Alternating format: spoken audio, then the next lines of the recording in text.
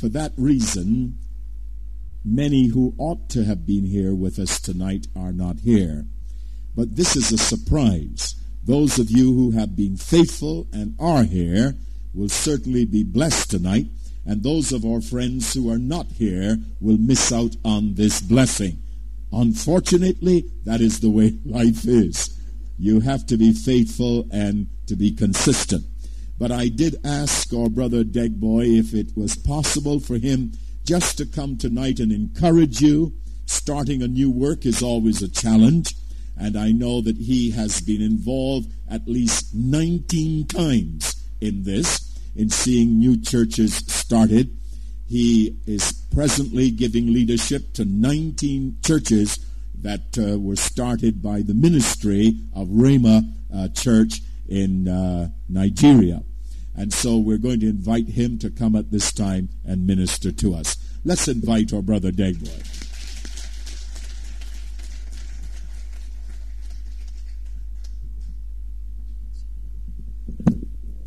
Praise the Lord. I'm so glad to be here, though I was here sometime in the evening, the very first day we came here, and I really like the building. Will I call it the building or a tent? And I thank God for what He has already started to do in your midst, and I believe that He's going to perfect that which concerns you.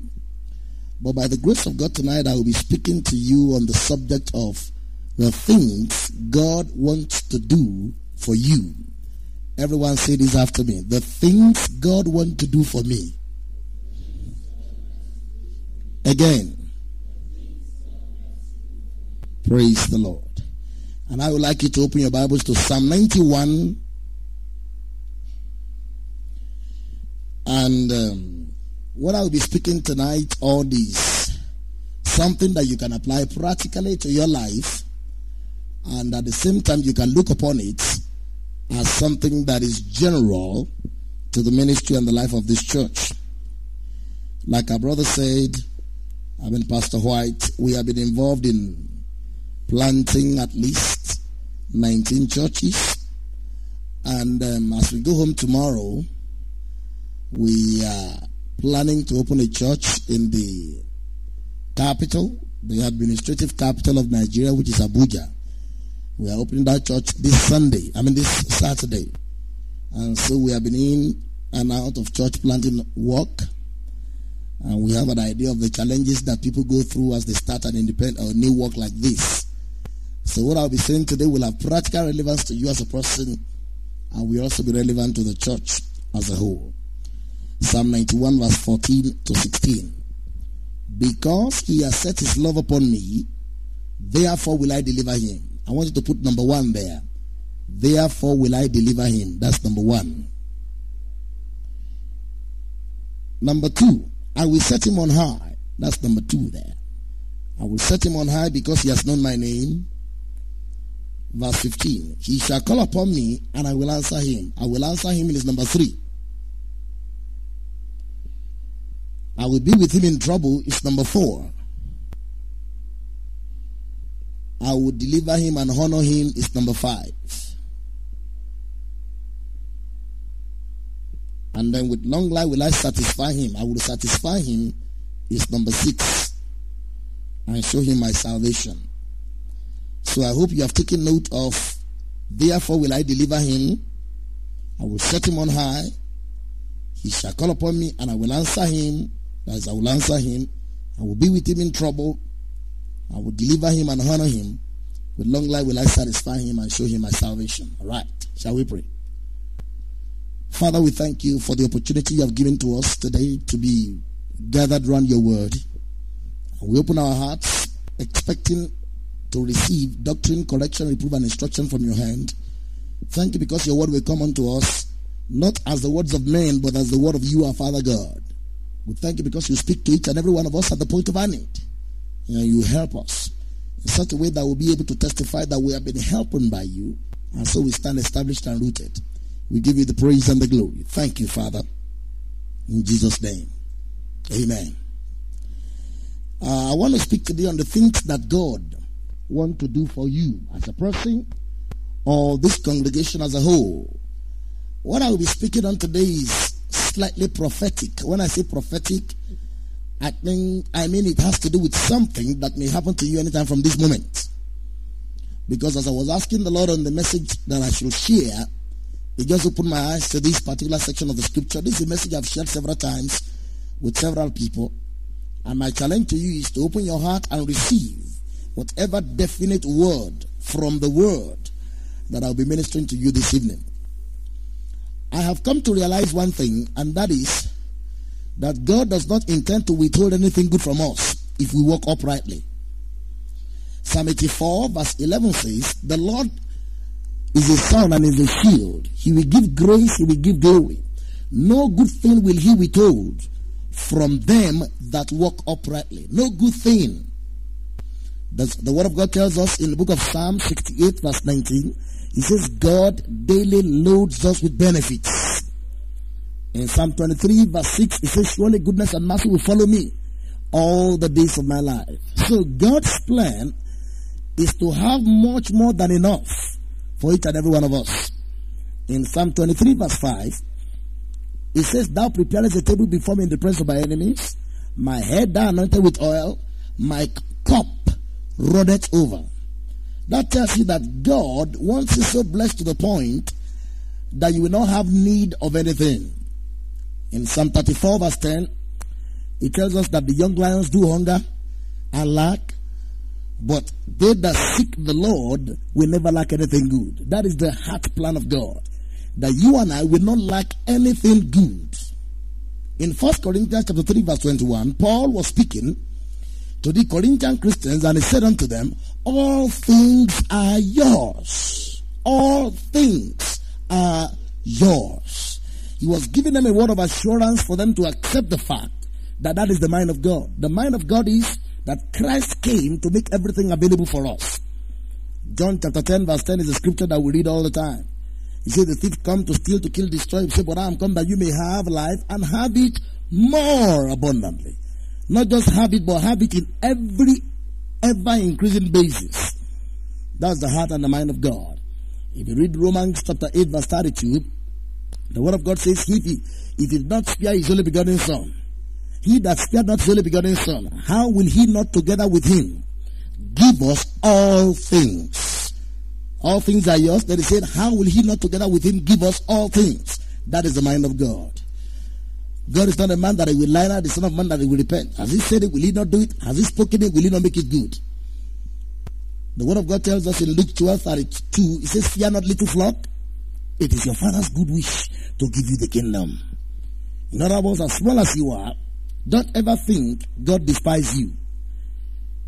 Don't ever think God looks down on you. Don't ever think God is not interested in your welfare.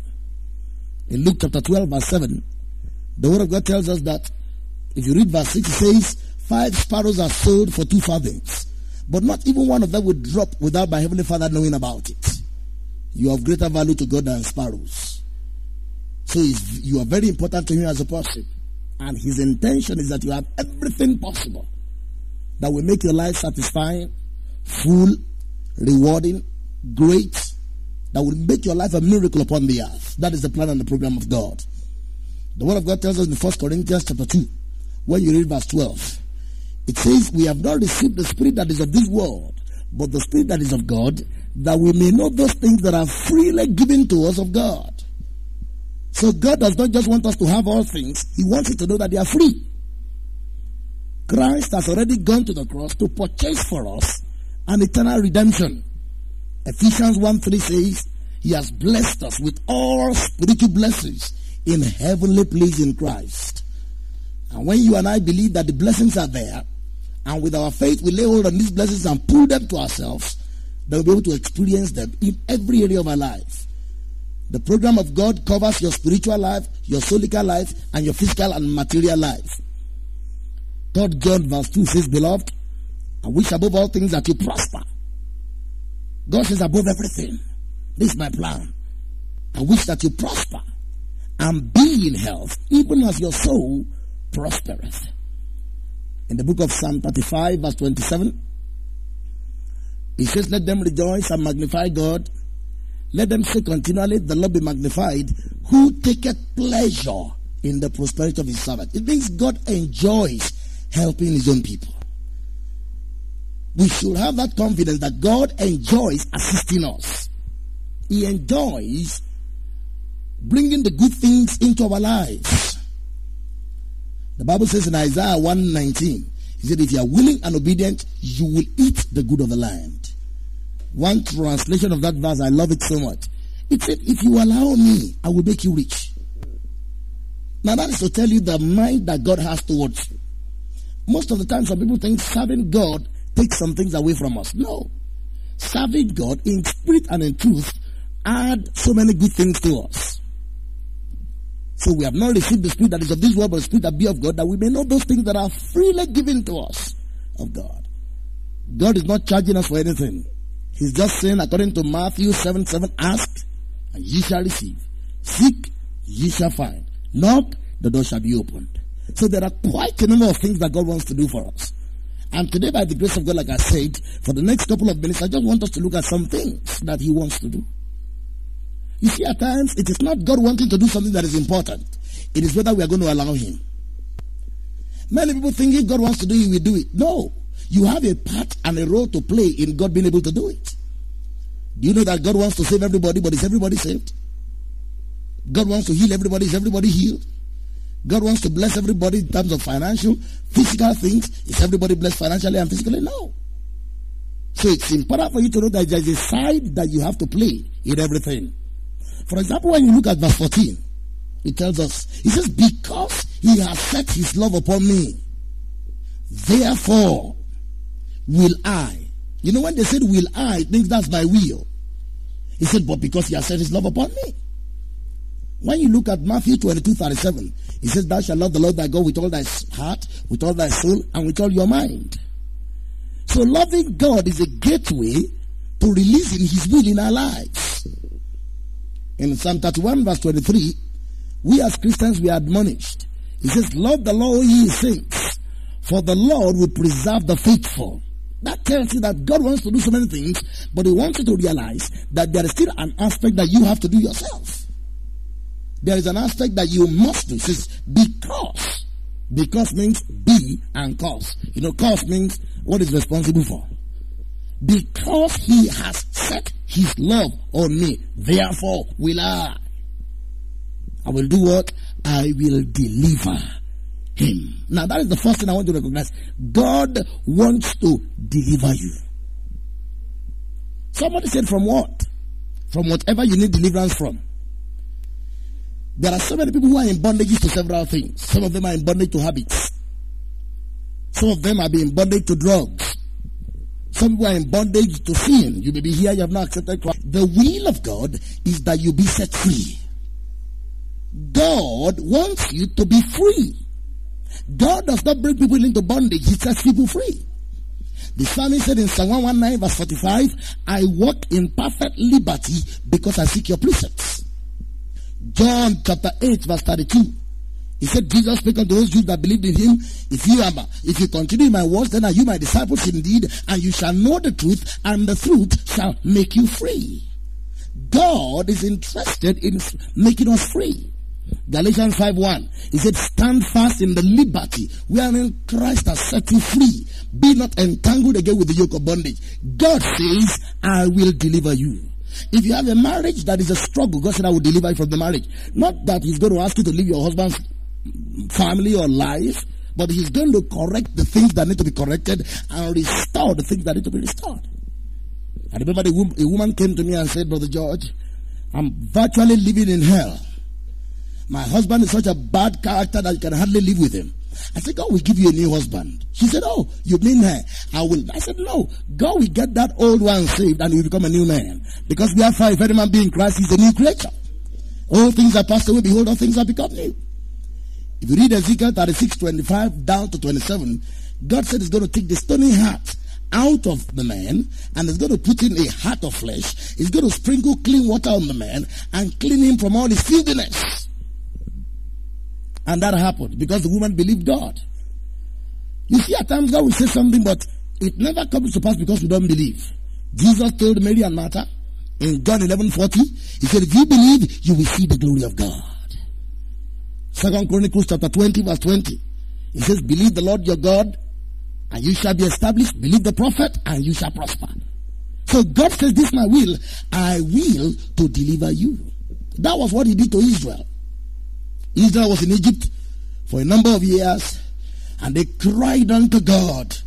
And God tells us that he was going to come, according to Exodus chapter 3 verse 8, send Moses to them to deliver them. So God is a deliverer. God is a deliverer.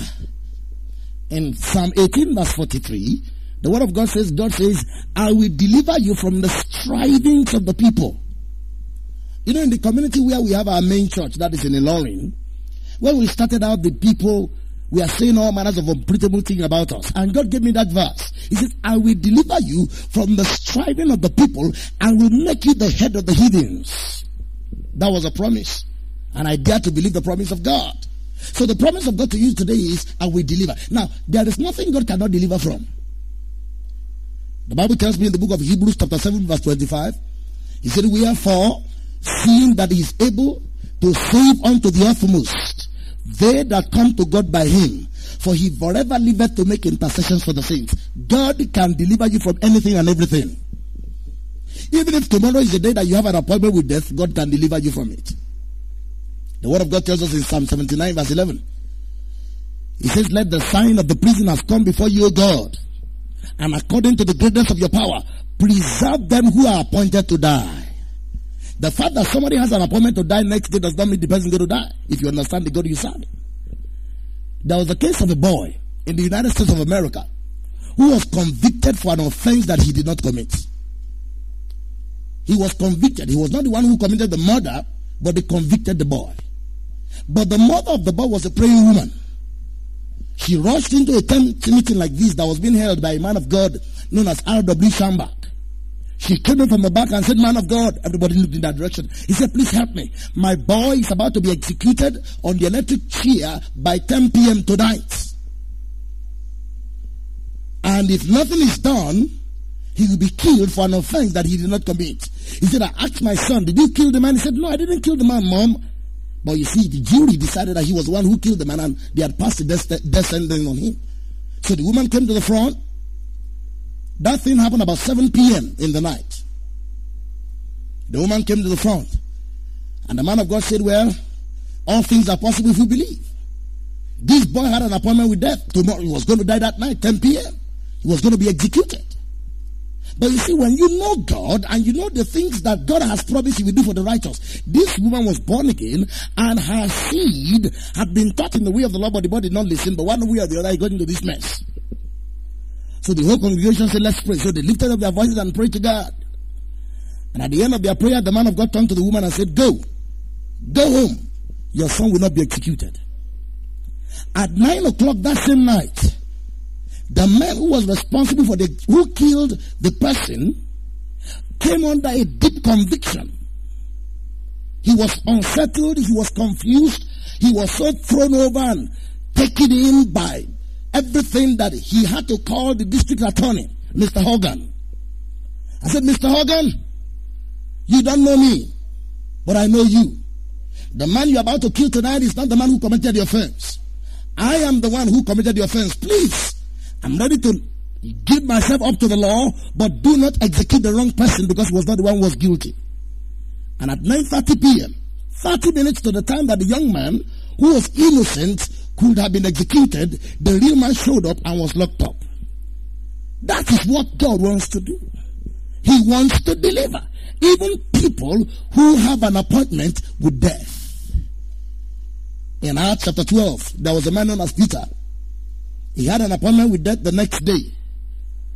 You all know what happened. How in that same night, before the next day that he would have been killed, an angel of God appeared to him in the prison and woke him up. And you know the story in Acts 12. He had an appointment to keep with death, but he never kept it. You know what happened in Daniel? In Daniel's case, Shadrach, Meshach, Abednego. These were people that were faced with obvious death. But God, in the greatness of his power, proved that he wants to deliver and he can deliver.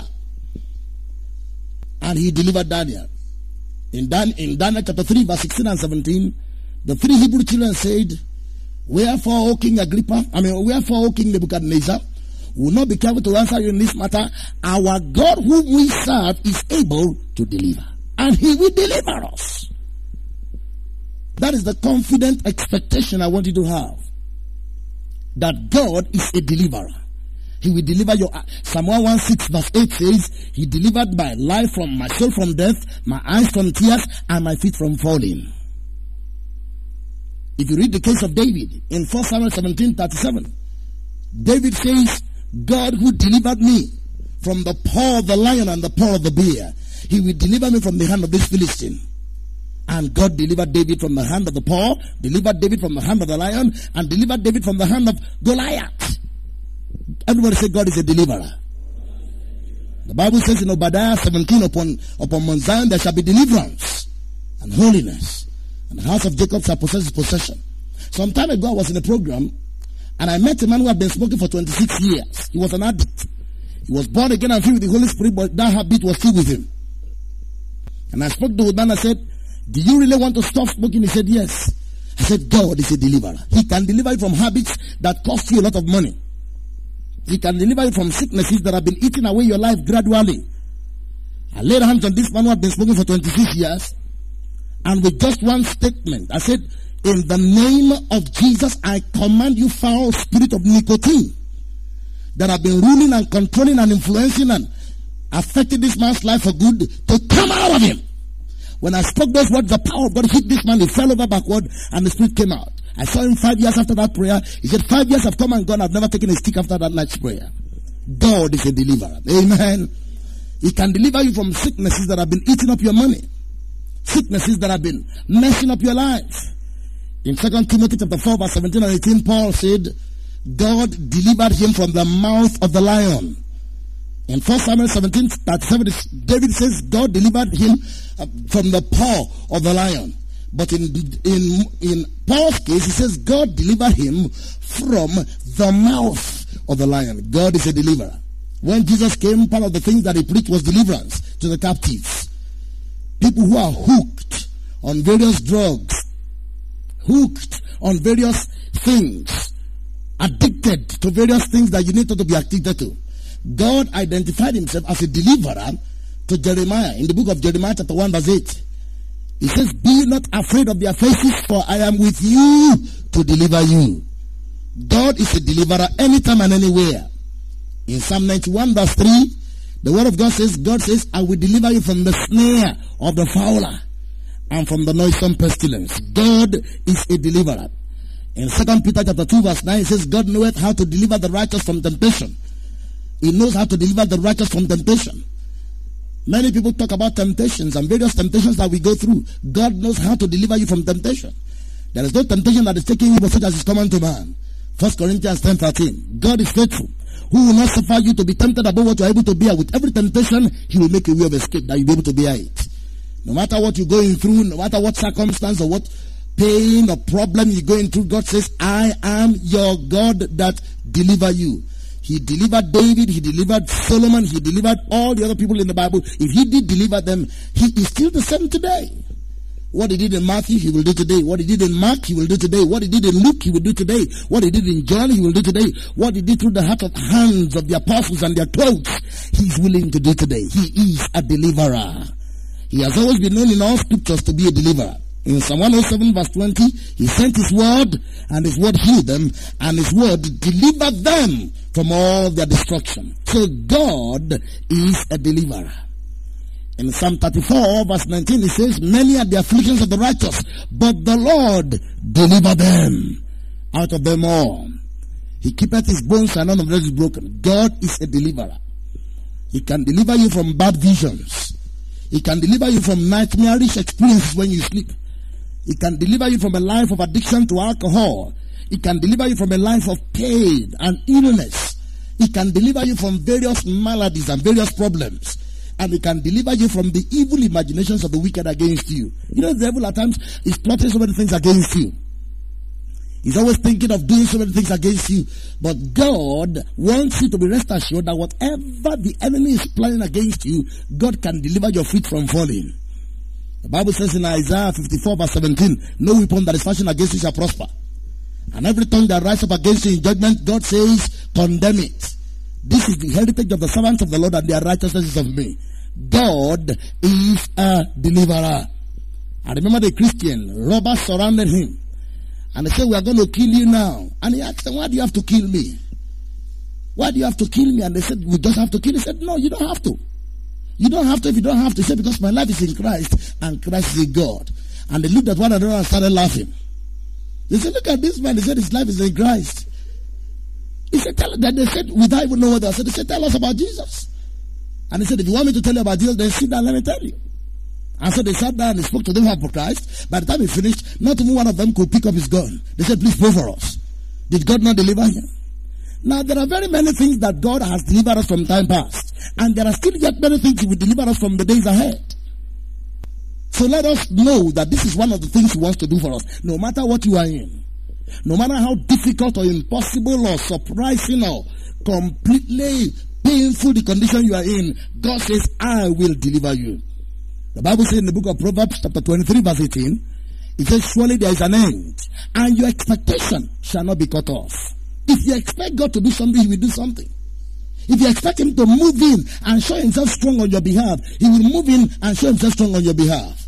He delivered Joseph from prison. Joseph was imprisoned wrongly, but God delivered him from prison. He spent 17 years, but God still lifted his head up and brought him out of prison, even when every hope of being brought out was lost. God worketh by his own principles, and he is a deliverer. There are many things in my life that God has delivered me from. Very many things.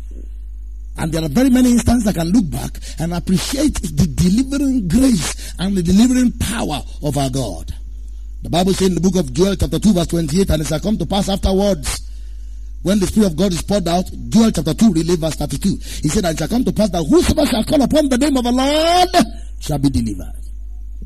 There is deliverance available. Don't ever think you are hooked to something and you are bound in it. God can move in even in the impossible of cases. He delivered Lazarus from death. He delivered Lazarus. Lazarus had been dead 4 days. Jesus came and said, Lazarus, come out. There have been instances of people that we heard about. I remember the woman. Listen to this. This is a very, very powerful one. A woman's husband died. And when they came and told the woman said, no, he cannot die, because my covenant with God is that he was not going to die until he was born again. And they told her, well, it's a pity your husband is dead. They said, no, he can't die. My agreement and my covenant with God is that the man was not going to die until he was born again. And when they told her that the man was dead, he said, okay, bring the cups. So they put this woman and these cups in the same room, and this woman prayed for 13 hours with these cups. After 13 hours of prayer, these cups came back to life. That is, the man came back to life. And this woman called people and said, please, 2 or 3 of you come and witness what I'm going to do. And when he called the people, they came, and then he talked to this man about Christ, and the man accepted Jesus Christ. The man said, when I died, he said there was this force that was pulling me and pulling me and pulling me and pulling me and compelling me back into my body. And after 13 hours of prayer, the man woke up, and this woman led this woman back to Christ. And when this man was led back to Christ, the man died again, and that was the last time he died. Now somebody said, he's got a deliverer. Look at what he did in that instance. I have been surrounded before, like I gave the testimony Sunday night at MPC. They said, we're going to kill you, you will die now, we'll kill you now. And I was delivered. God delivered me from the expectations of the heathens. He frustrated their talkings and turned their hand backward. He confused their language, and their expectations against me did not come to pass. So wherever you are, whatever you are into, know this fact that one thing God wants to do for me is deliver me. Deliver me, deliver me. So that's number one. Because you have said it's done for me, therefore will I deliver him. Number 2 thing that God wants to do is that I will set him on high. What a statement. God said, I will set you. It's my will to set you on high. In Isaiah chapter 58 verse 14, God says, I will, thou shalt, he says, then shalt thou delight thyself in the Lord, and I will cause thee to ride upon the high places of the earth, and to feed upon the heritage of Jacob. God said, I want to ride upon the high places of the earth. I will put you in a place where things that happen to ordinary men will not get to you. I will set you on high. In your place of work, I will set you on high. Along the streets, what befalls them will not befall you. In your city where you live, the disease that affect and inflict them will not be able to touch you. I will set you on high. I will take you to the place where I am, because God is called the Lord Most High. He said, I will set you on high. God is saying, I'm going to make you a special person unto me. You see, let me tell you something. We in Rama Chapel believe that God has granted us a special favor. It is free for anybody to believe for God's favor. We believe that God has set Rama Chapel on high. First among equals, you will say. You know, the Bible says in Psalm 45, verse 6 and 7, thy throne, O God, is forever and ever. The scepter of thy kingdom is the right scepter. Thou lovest righteousness and hated wickedness. Therefore, God, thy God, has anointed you with the oil of gladness above your fellows. That means I will set you on high. You will stand out. You will not be lost in the crowd. You will be distinct. My favor will be clear on you. At times, as I travel around the world at times, I stay on the queue like everybody stays on the queue. And the person who is checking this all thing would look at me and say, hey, come. And I walk up there and said, please, can I help you? I mean, I was on the queue. But something made me different. Something supernaturally, divinely attracted me and made me magnetic to the person. At times they will tell you, I don't know why I'm doing this. I don't know. They will say, I don't even understand how I'm feeling, but I just have to do it. Now, this is because I believe that he will set me on high. Amen. Wherever you are, they could leave everybody unpromoted, but they can never promote you. Amen. You see, some of us have an appointment with greatness, and there's nothing we can do about it. Amen. And I'm one of them. Are you? Of course, yes. So he said, I will set you on high. You see, this is the way I look at myself. That I'm like Daniel. I may come in as a slave, but I will soon be the head man. I am like Joseph. I may come in as a captive and as a slave that is sold, but very soon I will become the prime minister. I may be in jail today, but Ecclesiastes chapter 4, verse 14 says, out of prison he came and became a ruler.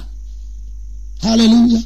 When we started in our community, our little church, it was the smallest of all churches. But today, if you enter the city, without even knowing where the church is located, and tell any taxi man, I'm going to Rama Chapel, they will bring you there. When our letters get to the post office and people even write the wrong post office number and write the wrong address, they still bring it to us because they have just known us. You know, some people always speak evil about us, and to us that is free publicity. Amen. To us it's free publicity. You know, they tell other people about us. Said, you know that church? They shout there, they cry there, they do this. And the person said, where is that church located? Let me go there and check whether it's so. And they will come and check and stay. Amen. They have never been able to go back. They sit in the service and they said, my God, this is good. Oh my God, this be like in heaven. Now, divine attractiveness. The Bible said in the book of Proverbs 14:35, the king's favor is towards a wise servant. You see, that is the way God operates. That is the manner. He said, I will set you on high. It means I will make you the head and not the tail. Deuteronomy chapter 28, verse 13. I will make you the head and not the tail. You shall be above only and never beneath. I will set you on high. Set you on high over demons. Romans chapter 16, verse 20. It says, the God of peace bruised Satan shortly under your feet. We look at the devil under our feet. You should look at the devil that you are on top of the devil. Some Christians behave as if the devil is on top of them. The Bible says in Colossians 2:15, having spoiled principalities and powers, he made a show of them openly, triumphing over them in it. When you triumph, it means you are on top. When you overcome, it means you are on top. God says, I will set you on high. You see, God looks at us set on high most of the time. We are the people who look at ourselves as being under. God looks at us as being over. God looks at us as the head of the heathens. You know, I quoted the scripture earlier when I was talking about being delivered, Psalm 18 verse 43. He said, God will deliver me from the striving of the people, and he will make me the head of the heathen. A people that know me not shall serve me. As soon as they hear of me, they shall come out of their hearing places. So you have to look at yourself as somebody whom God have set on high, whom God have placed in a position that you did not earn. He says, I will set you there. When I was in the world and I was a lecturer, when I was rather a lecturer, I was not in the world, I was a child of God. In my place of work, I dare to tell everybody that I'm the spiritual control of everything that happens here. I tell them Matthew chapter 16 verse 19 and Matthew chapter 18 verse 18 says I have the keys. You know the Bible says whatsoever things you bind on earth shall be bound in heaven. And whatever things you lose on us, I always tell them in the department where I was, nothing happens here without my allowing it. If I don't allow it, it will not happen. Amen. Because he has set me on high. He has made me the apple of his eyes. He has made me the crown of his glory and the prizes of his creation. I'm his loving child. I am his, he is mine. My beloved is mine. I am his banner over me is love. I will set you on high. The word of God tells us in Psalm 113 verse 8, it says he lifts the poor out of the dust and the needy out of the dunghill, that he may set him with the praise, even the praise of his people. I look at myself like that. Don't belittle yourself, you people who are in this church, or as an individual. Wherever you are consequential to God. 1 Peter 3:12 says the eyes of the Lord are over the righteous, and his ears are inclined to their prayers. You are the salt of the earth. You are the light of the world. He said, I will set you on high. When people meet you, they will not know the reason why they have to do some things, but they have to do some things for you. Because you are God's loving son. Amen. The Bible said in James 1:9, let the brother of low estate rejoice in that he is exalted. I am exalted. Ephesians 2:6 says, I have been made to sit together with him in heavenly places, far above principalities and powers, might and dominion, and every name that is named not only in this world, but in the world that is to come. I tell the members of our church who are selling goods in the supermarket, if your shop is near somebody else's shop, don't ever think that that person will sell more than you, because your shop is Jesus Christ and Sons Incorporated. The man will have to pass about 20 shops to get to your house, but he will have to come into your home. And he will not just come in and go out, because God has set you on high. The same price, the same goods, but your own will look better. Amen? Why will it look better? Because of a supernatural attractiveness on it. I tell young ladies, don't ever think no man remembers you. Don't ever think, oh, I'm just a little inconsequential. God will send somebody all the way from US to come and marry you here, because he has set you on high. Amen? But here you are looking at yourself and saying, oh, I'm a little warm, I'm very useless. All these years I've been waiting. You won't have long to wait. Amen? You won't have long to wait, because he has set you on high. Your application form, I told some people, I said, there's a member of our church who's been looking for a job. He said, I've been looking for a job. I said, don't ever say that again. Tell yourself, job is looking for you. You know, at times we just say, I'm looking for a job, I'm looking for a job. What are you looking for? If you seek God, you don't seek things. Things will seek you. Amen? But you have to seek God with all your heart, with all your soul, and with all your mind. And things will seek you. Surely goodness and mercy will follow me all the days of my life. I'm not going to follow you goodness and mercy. If I seek first the kingdom of God and his righteousness, all these things shall overtake me, run after me and overtake me in the land of the living. So I told him and I said, don't ever say with your mouth that you're looking for a job. Say with your mouth, job is looking for you. So there was this great advertisement they had, and they invited 22 of them for an interview just for one post. I told him, I said, listen to me, don't go for that interview like somebody who's looking for work. Go to that interview like somebody who's going there to take his job. It is your job. It has been, the description of the person they did so much fits you that you are the one they are looking for. They have to make the description to suit you. I told him, I said, you are not going for an interview, you are going to there to collect your appointment letter. That's what I told him. So you are going there to collect your appointment. He said, Pastor, you do mean? I said, yes. I said, who do you think they will give the job? They will give you. Who will they give? It means nobody will be giving. He couldn't believe when I was telling him this, but he just believed it. He said, well, Pastor, because you said it. You know, like Peter, in Luke chapter 5 verse 5, he said, we have toiled all night, but we have caught nothing. But nevertheless, at your word, we let down. We tried all we can. He's been looking for a job. I said, don't ever say you are looking for a job again. So he went the other day, and the person that was sitting behind him, he said, you know that job is mine? He said, do you know that job is mine? I said, how dare you think it's yours? He said, well, my father sent me here just to collect the job. He said, my pastor at home told me to come and collect the letter of appointment. He said, what do you mean by your pastor told you? So he started quoting scriptures. I will set you on high. He leads the poor out of the doors, the digged out of the dunghill, that they may settle with the prince of his people. God will pass over 1 million people just to get to him and so on. He just started elogizing what the word of God talks about him, and he was just there just quoting, and the man had to stand up and lead him. And after the interview, they wanted, out of 22 persons, they wanted one person. And I traveled then when he went for the interview. When I came back, I said, where's your letter of appointment? I didn't say, how did the interview go? He said, do you know something? I said, no. He said, do you know, they asked me, they said, you so much fit the description of the person we are looking for. He said, yes, because my father is the author of the job, and he had to make you describe the job to fit me. Why was he speaking like that? Because he was aware, set him on high. This church in this area would not just be an ordinary church. It will not be like all other churches. It will not just be a church that happened to occur. It is a church that has divine destiny at work. Where the people hear the noise of your praise, it will divinely attract them. They will say, that is melodious. The same song that other churches are singing. The same song, the same baptism, the same, but your own will look better.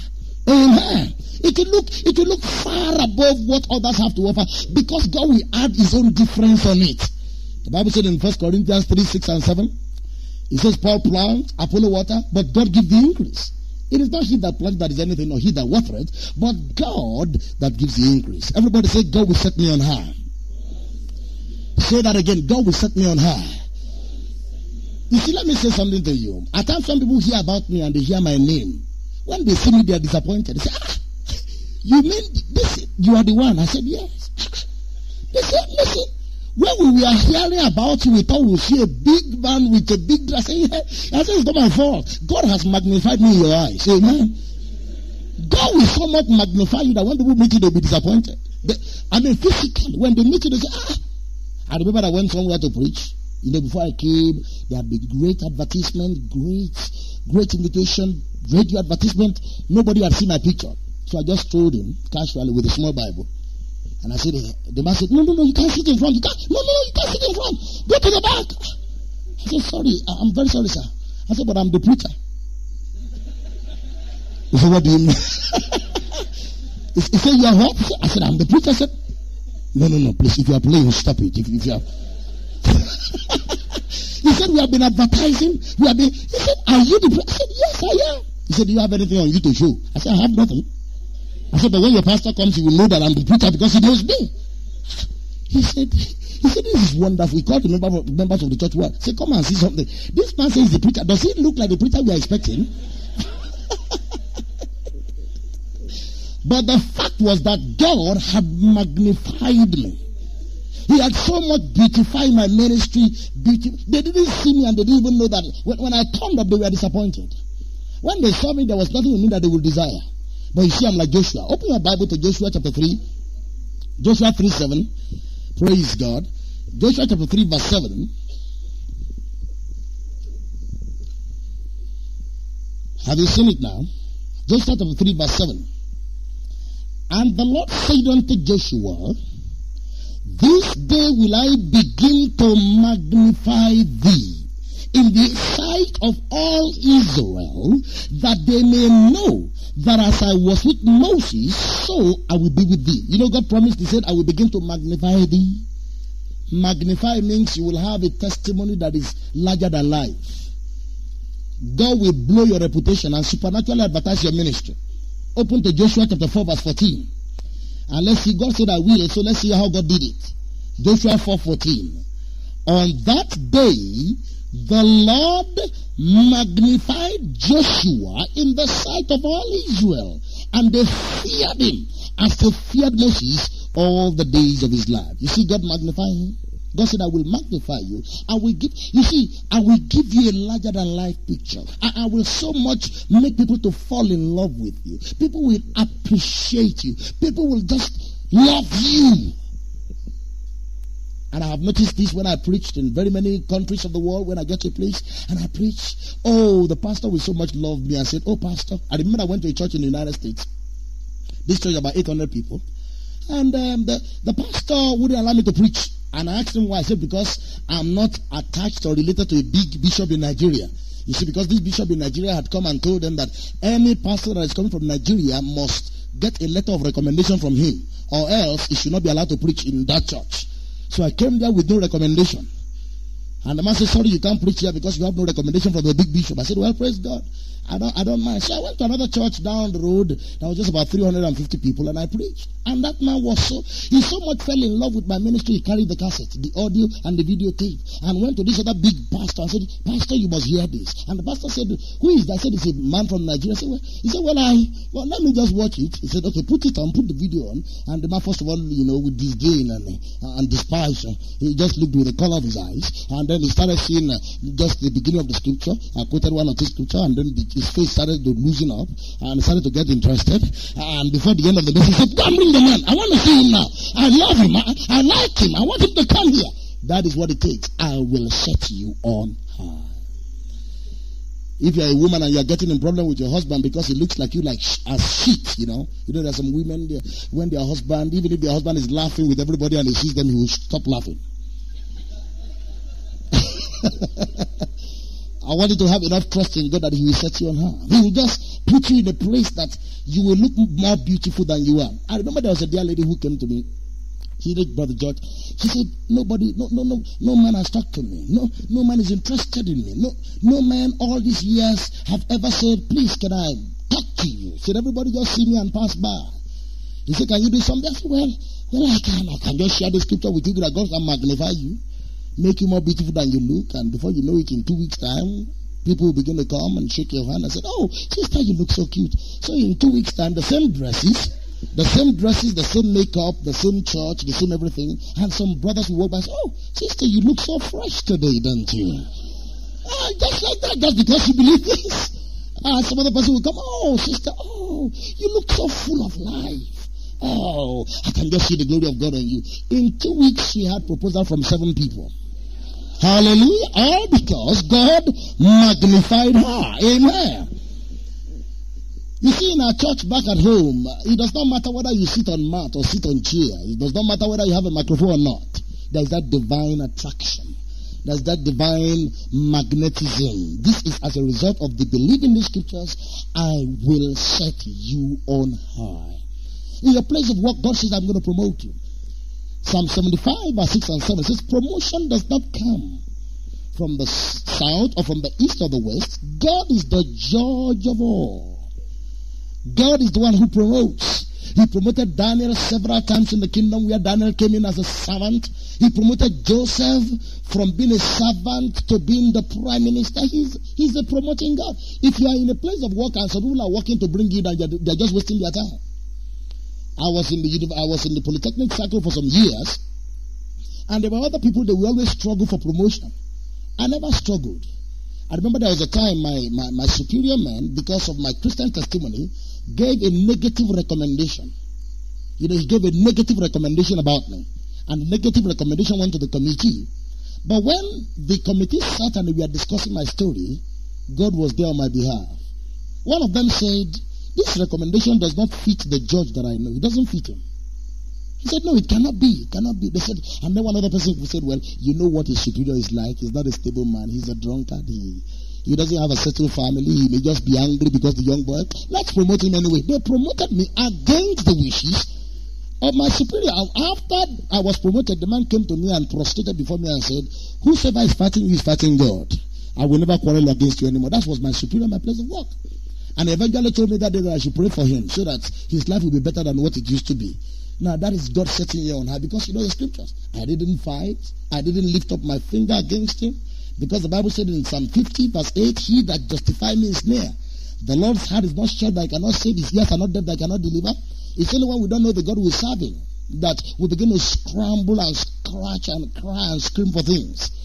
God knows the worth of his man, and God will do his man good and not evil in Jesus' name. So I will set him on high because he has done my name. Number 3, he said, "He shall call upon me." We are on Psalm 91. He said, "He shall call upon me and I will answer him." I love that. Everybody say, "God will answer me." Say that. You see, my prayer is that God will answer the prayer of this church. You see, when a church's prayer is answered, many things happen that don't happen in other places. You see, every person is praying. Every church is praying. But when you look at the lives of various people, you discover that they are turning out in different ways. But here is a promise you and I can lay hold on. He says, "You will call upon me and I will answer you." God is giving you this assurance. You know, the Bible said in the book of Psalm 65 verse 2, it says, "O thou God that heareth prayers, unto thee shall all flesh come." But it is one thing for you to come to God, and it's another thing for you to have your prayers answered. Isaiah 65 verse 24 gives us a promise. He said, "Before you call, I will answer.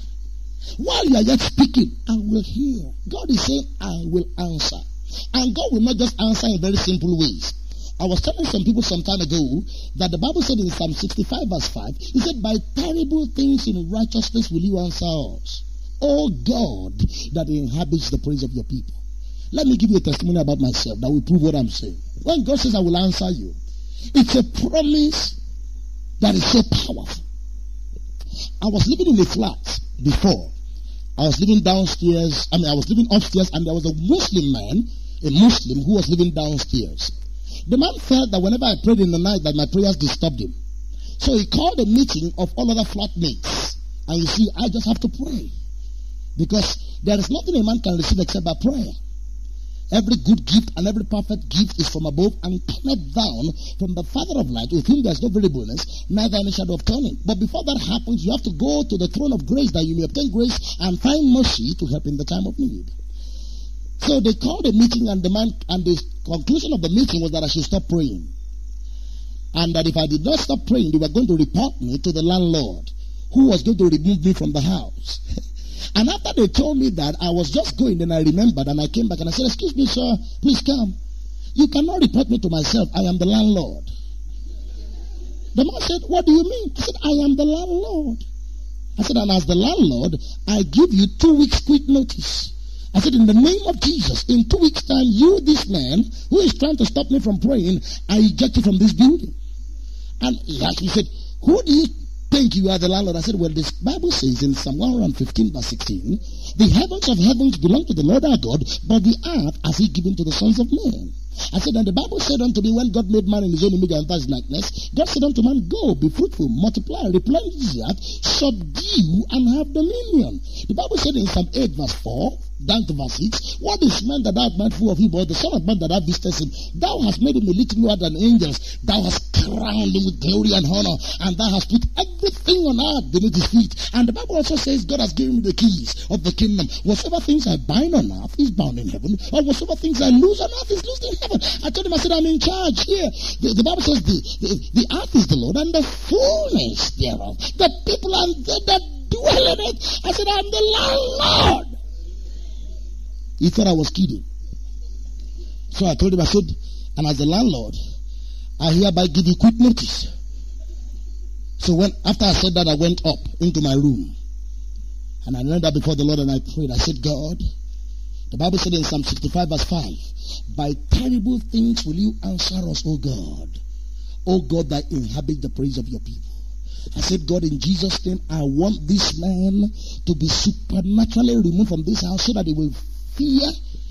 When he hears anybody called a Christian, he will be full of fear. So every morning when I woke up, I would go to the door of his house and telling you a historical thing, and I lay my hands on his door. And I said, in the name of Jesus Christ of Nazareth, this house is empty. Father, in Jesus' name, your word says in Matthew 15:13, whatsoever tree my father has not planted shall be uprooted. I command this man uprooted in Jesus' name, himself, wife, children, everything in the name of Jesus. And I pray that his flight will be in the winter. He will run out of this house. He will not go easily because he is daring to stand up against your child, oh God.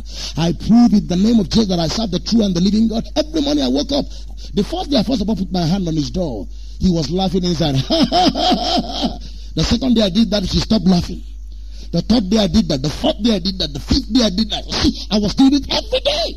And on the 10th day, as I laid my hands on his door and started speaking and commanding and deleting and removing him there, I noticed that there was a quietness and a stillness. And I could hear my voice echoing back to me. And I said, what happened? And I looked in and I discovered the man had packed overnight. He had packed his chairs. He had packed his tables. He had packed everything that belonged to him and he had left the building. So I started looking for him all over the community. I wanted to know his story or the testimony. What happened? And eventually I tracked him down and I said, hey man, what happened? He said, please leave me alone. I don't want you to kill me. Please don't kill me. God answered me by terrible things in righteousness. God moved in a supernatural way to stop his desire over me. And then the man eventually told me his story. He said, one of these days, he said, you are just praying in that your dangerous language. He said, the first thing I knew was that I woke up and I was sweating. He said, and then I just heard you blasting that language. He said, all of a sudden, a cool breeze just blew into my room and picked me up from my bed. He said the wind lifted me from off my bed, and I was as this far. He said I tried to reach the ground with my legs. My leg was not on the ground. I touched my backside. I saw that I was off the bed. He said that I came to a conclusion that I must leave that building that day or else I will die. He said I was in that state between 10 to 15 minutes. And after some time, the power that was holding me in space dropped me to the ground. He said, immediately I touched the ground with my feet. I started packing my loads. What happened? God answered my prayer by terrible things in righteousness. You see, these are not the days of treat-up Christianity. When you say, well, we are sorry for disturbing you. These are the days that if anybody throw down his rod, you throw down your own rod too. You see, we are not from a Christian tradition back at home and in all our churches, whereby you'll be running away from the devil. The reason why the devil is following you is because you are running. If you turn around and face him, you begin to run. Amen? One of our pastors was sent into a place to pastor a church. Now, this guy has started 3 services now in his church. 3 services. A young Bible school graduate. But you see, we've told him, listen to me. It's either you win there or you stay there. So when he got into the city, the very first week we posted him there, he was starting the job. He just got the tent up and got the groundwork and so on. Then he met a group of occultic people. They were coming in the night. They had a meeting. And they were making, I don't know whether you have them here. They were making some noise. And when they saw the young man, they said to him, come on, in the Yoruba language. And the boy took to his heels and was running. He said, when I was running, he said, I came to myself and said, hey, where am I running to? I'm here to plant the church and they're telling me, come on, I'm running. Where will I run to? He said, so I stopped. And I said, I promise God, if I ever meet them again and they say come on, I will say come on back to them. So he went. One day he was coming back from visitation about a month after, and then he met them again. And then it was face to face. You know, face to face is better than 100 letters. Face to face like this. And so they said unto him, come on. And then he too turned to them and said, in the name of Jesus, come on. After them, they turned around and they started running and they followed them. Amen. God answered his prayer by terrible things in righteousness.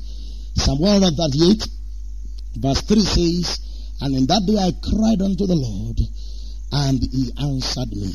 Psalm 118 verse 5, he said, I cried unto the Lord in my distress, and he heard me, and he set me in a large place. You see, God has promised us here that he will answer us.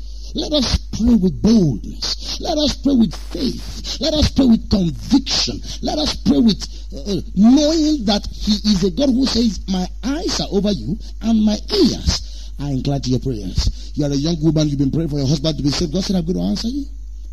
I'm going to answer you. I remember the dear woman in our church who's been praying for her husband. Her husband happens to be a Muslim. And she came to me one point and said, this man is a Muslim. I said, that does not matter. No matter who he is, even if he's the chief priest of Satan's temple, you keep praying. And he prayed and prayed, and she prayed. And one day she prayed so much that she was convinced. God told her, I said, I've answered your prayer, your husband is saved. Go home and tell him that I said he is born again. So the woman went home from an all-night prayer meeting and woke the husband up. And the husband said, yes. He said, God told me you are saved, you are born again already. Are you ready to be born again? And the man said, well, if you say so far. She said she didn't even know. She said, what is this? I said, fine, if you say I'm born again, fine. He said, well, can I go and invite the pastor? I said, yes. He said, when? He said, even now. And so the woman came to me and said, come and see. Before then, the man would say, no, don't go to church. 8 o'clock you must be back. 9 o'clock you must be back. Come on. Don't pray too much. You're praying too much. Don't fast too much. You're fasting too much. Stop that. Come on. He said, no, come on, come on. But I went to this man's house and the man said, a professor of medicine. And I started across him and I said, sir, your wife told me that you are ready. He said, well, she just came this morning and woke me up and said, God said I should be born again. And I said, if God said that to you, who am I? And I said, okay, say these words after me. So I just told him, this is what you do, this is what you do. I said, okay. And the man prayed the prayers after me. And I said, okay, do you want to be filled with the Holy Spirit? He said, yes, I want to be. He said, once I'm born again, what do I want to be filled with the Holy Spirit? I said, then let me read to you the scripture. I said, well, you don't have to read to me. He said, what do you mean by Holy Spirit? He said, do you mean the language you mean my wife prays? I said, yes. He said, you mean that the power of the Holy Spirit will come? He said, no, I'm feeling already very high and I'm beginning to zigzag along the ground. Before I knew, he was just praying in tongues. That is the answer to prayer. Is that not wonderful? Now these are the things that it takes. God says, I will answer you. as a person who needs a job, as a pastor of our church, as church members, you have this assurance and this assertion that God says, I will answer you. I can't spend more time than that, but quickly let me just try and rush the remaining, and then we have finished everything we need to do there. He said, you will call upon me and I will answer you. Then he said, I will be with you in trouble. Everybody say, God will be with me in trouble. You know, there are three relationships that God maintains towards us. God is for us. Or what it means is it also means God is on our side. You know, the Bible said in Romans chapter 8 verse 31, if God be for us, who can be against us? Psalm 118 verse 6 says, the Lord is on our side. I will not fear what man will do unto me. So God is for us and God is on our side. That is one relationship that God has towards us. The second relationship is that God is with us. And God says, I will be with you in trouble. You know, there is a temptation, and at times when people are in trouble, they think God has left them. But let me tell you something. When you are in trouble, that is when God is with you. The psalmist said in Psalm 23 verse 4, though I walk through the valley of the shadow of death, I fear no evil, for thou art with me. When Shadrach, Meshach, and Abednego found themselves in the fire, was Jesus not with them there? When Daniel found himself in the lion's den, was the angel of the Lord not with him there? The Bible said in Isaiah 43 verse 2, when thou passest through the waters, I will be with thee, and through the rivers it shall not overflow thee. When thou walkest through the fire, the fire shall not burn thee, neither shall the flame kindle upon you. God said, I am with you. Isaiah 41 verse 10 says, fear not, I am with you. Be not dismayed, I am your God. I will help you, I will strengthen you, I will uphold you with the right hand of my righteousness. God said, I am with you in trouble. Somebody said, look at the kind of persecution I'm going through. Where sin abound, grace abound yet more. In 2 Kings chapter 6, the whole of the city that Elisha was dwelling in was surrounded by armies. You remember that story? And the servant said, alas, the city has been surrounded. Elisha said, fear not, for they who are with us are more. And the man said, 1, 2. 1, 2, 3, 4, 5, 6. He said, God, open his eyes. Open his eyes. You see, when our eyes are open, you will know that when you are in bigger trouble, a bigger God